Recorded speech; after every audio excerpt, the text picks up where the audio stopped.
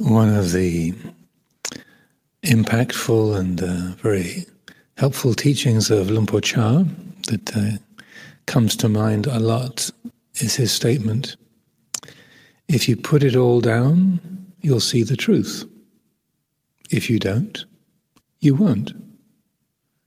That's all there is to it. It's always been this way. It's a fairly blunt and challenging statement, but wonderfully true certainly in my experience. If you put it all down, you'll see the truth. If you don't, you won't. It doesn't just refer to some kind of long-term program, but rather in this moment. How does the heart hold its field of experience? How much are we carrying around? If you put it all down, if you let go of all of it, the truth is here. The Dhamma is apparent. As long as there's a carrying around, a relishing, a resenting, owning, then the Dhamma is obscured. It's not apparent. It's a painfully simple, direct relationship. So the challenge is to put it all down, to let go.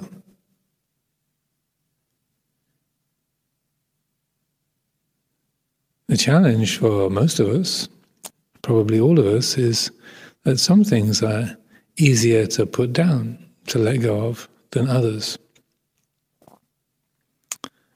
Some of our opinions, our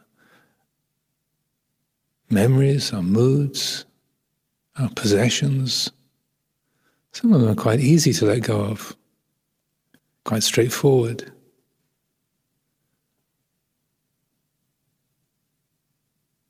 Our possessions, our opinions, our moods, our attitudes, our judgments, some are quite obvious, clear. We can know them, let them go, put them down. But others are much, much harder, more challenging, more difficult to let go of. I feel it's helpful to have this relationship clear. If you put it all down, you'll see the truth. If you don't, you won't.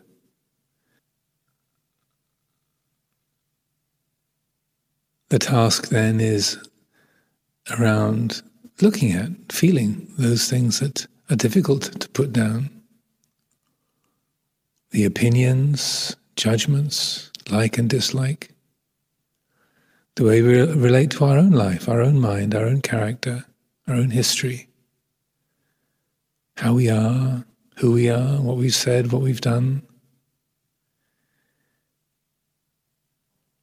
The memories we have, the assessments the mind makes of our weaknesses or our attachments. The way we relate to other people, judging those who are so precious to us and essential, those who've hurt our feelings, done us wrong. We don't want to forgive. We feel betrayed by or disappointed by. Or we've been hurt by. Oh, to look at those areas, those things that are being carried around and that it's hard to let go of, hard to put down. Another of Luang Por Chah's very helpful teachings, kind of related to this, is where he said 50 to 70% of the practice is knowing that you should let go, but not being able to. So, sort of partner teaching. If you put it all down, you'll see the truth. If you don't, you won't. So 50 to 70% of the practice is knowing that you should let go and not being able to. So this takes a lot of patience and a great deal of forgiveness. forgiveness of our own shortcomings, our own weaknesses, and the vipaka that's been created from what we've said, what we've done, our attitudes. A lot of forgiveness for our own shortcomings, what we see as things that were poorly done, poorly said, unkind, untrue, and forgiveness of others.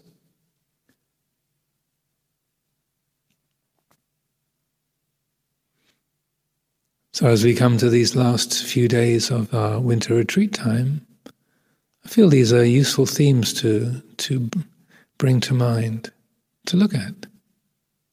What are the things that we find it hard to put down, to let go of? Resentments of other people, judgments about ourselves,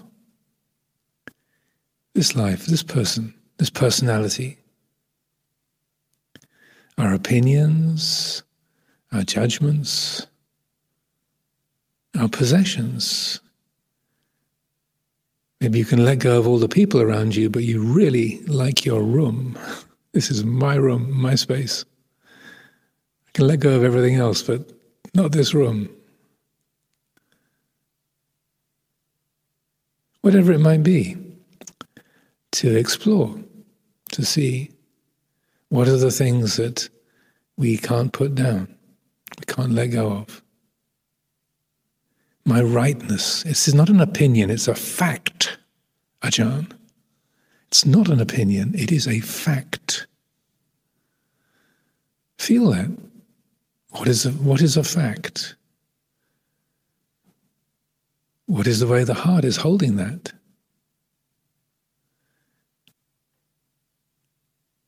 What's the mind's relation to it? Is there a sense of owning this? I know this is true, this is a fact, I know. It may be something that has some kind of objective reality. Say, water is made of hydrogen and oxygen, okay. But how does the mind hold that? I know this is true, I am right. Even though there might be some objective reality, a particular event did happen on a particular day, but how is it held? Who remembers it? Who owns it? What's it being used for? Is it a weapon used to punish yourself? Is it an identity that's carried around to be proud of, pleased about? An achievement, an accomplishment, a statistic? How many years you've been in robes?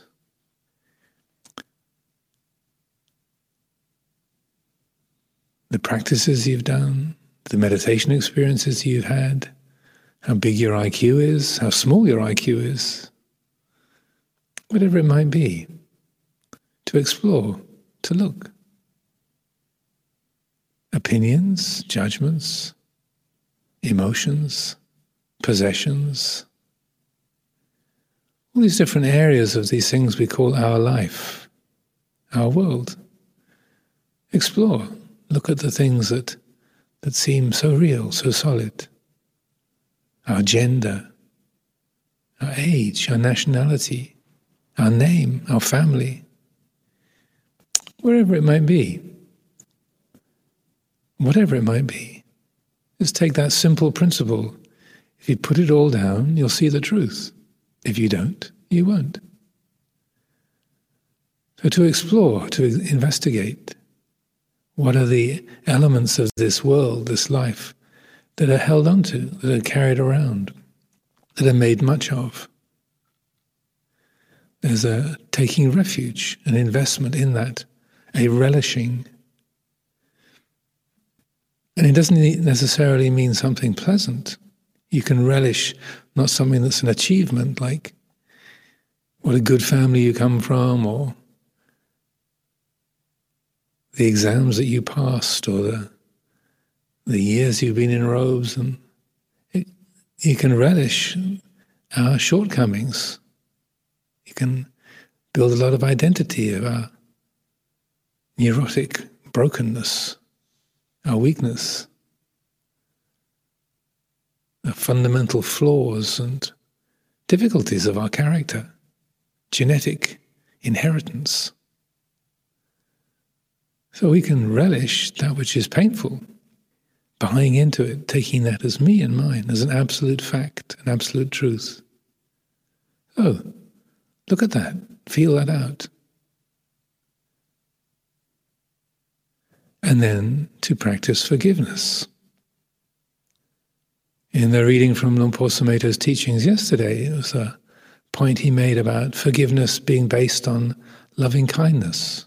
I feel this is useful, helpful for us to consider.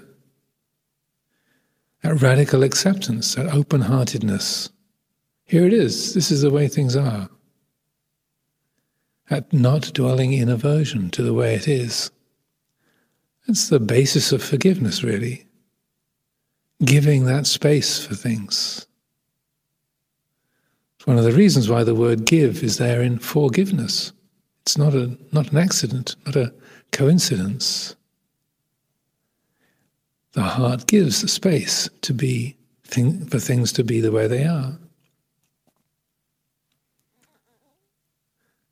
Yes, those words were said. Yes, that opinion seemed so true, so real. Yes, that person's actions did cause pain.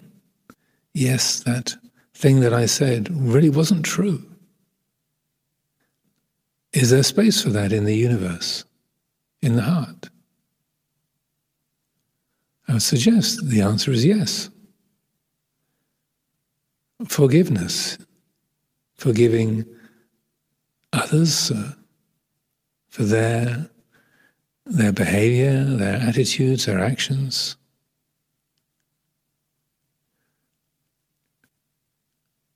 Forgiving this person, forgiving yourself for not being perfect all the time, not living up to the ideal of a perfectly self-enlightened Buddha.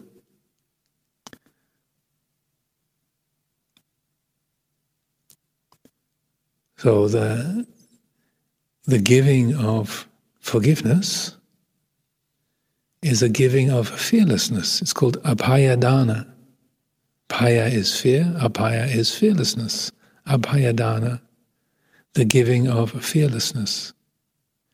So if we don't carry around grudges, that negativity, that patigha, if the heart doesn't nurse that kind of resentment and grudge, she betrayed me, he lied to me, I can't forgive myself ever for doing that.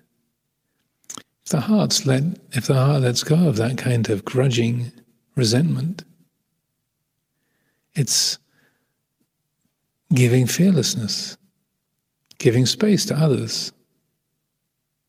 As the Buddha said, just of the 5 precepts, these are called the 5 great gifts.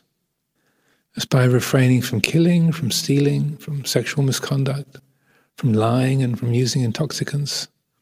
You give immeasurable freedom from fear, freedom from distress, freedom from anxiety to countless beings. And in return, similarly, you also give immeasurable freedom from distress, freedom from fear, freedom from anxiety to yourself also. If you're ready to forgive others, to not carry around grudges and judgments, opinions, resentments about others, then you find it's much easier to be kindly, compassionate towards this being, towards the shortcomings, the unmindful, unkind, dishonest behavior that this one might have been responsible for.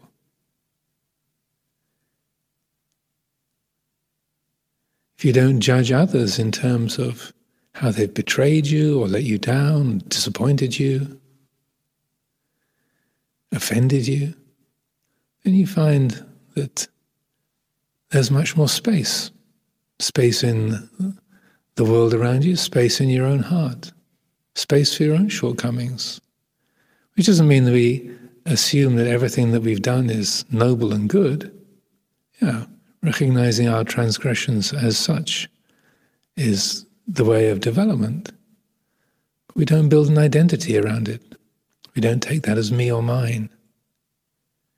It's felt and known as it is, and as an aspect of nature. And then, with mindfulness and wisdom, the heart responds accordingly.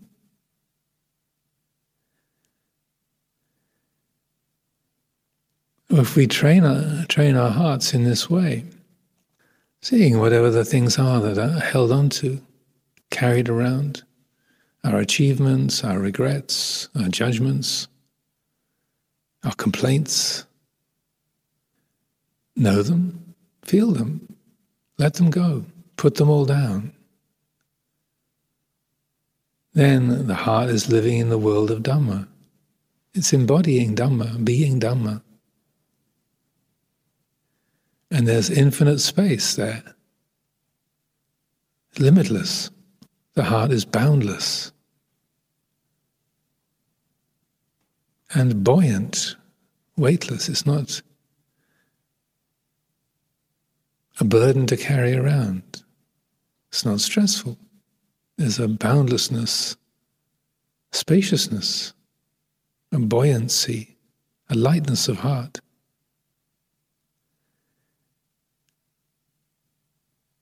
It's the heart of forgiveness.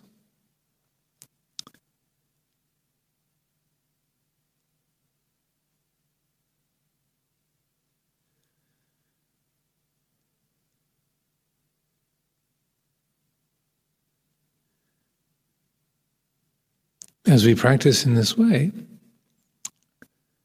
developing this quality of investigation, exploring, along the way we can discover things that we were carrying around that we had no idea were even things, let alone that they were being carried around. It's a journey of discovery also. Attachments you had no idea that were there.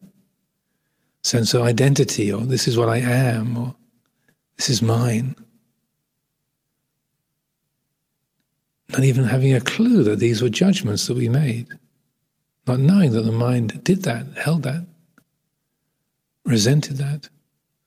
So when we meet those new discoveries, similarly, open the heart to that. Recognize that. Don't pretend it's not there. Open the heart to it. Let go. Put those down as well. Letting go of self, letting go of others, letting go of the whole subject-object dynamic, me and the world.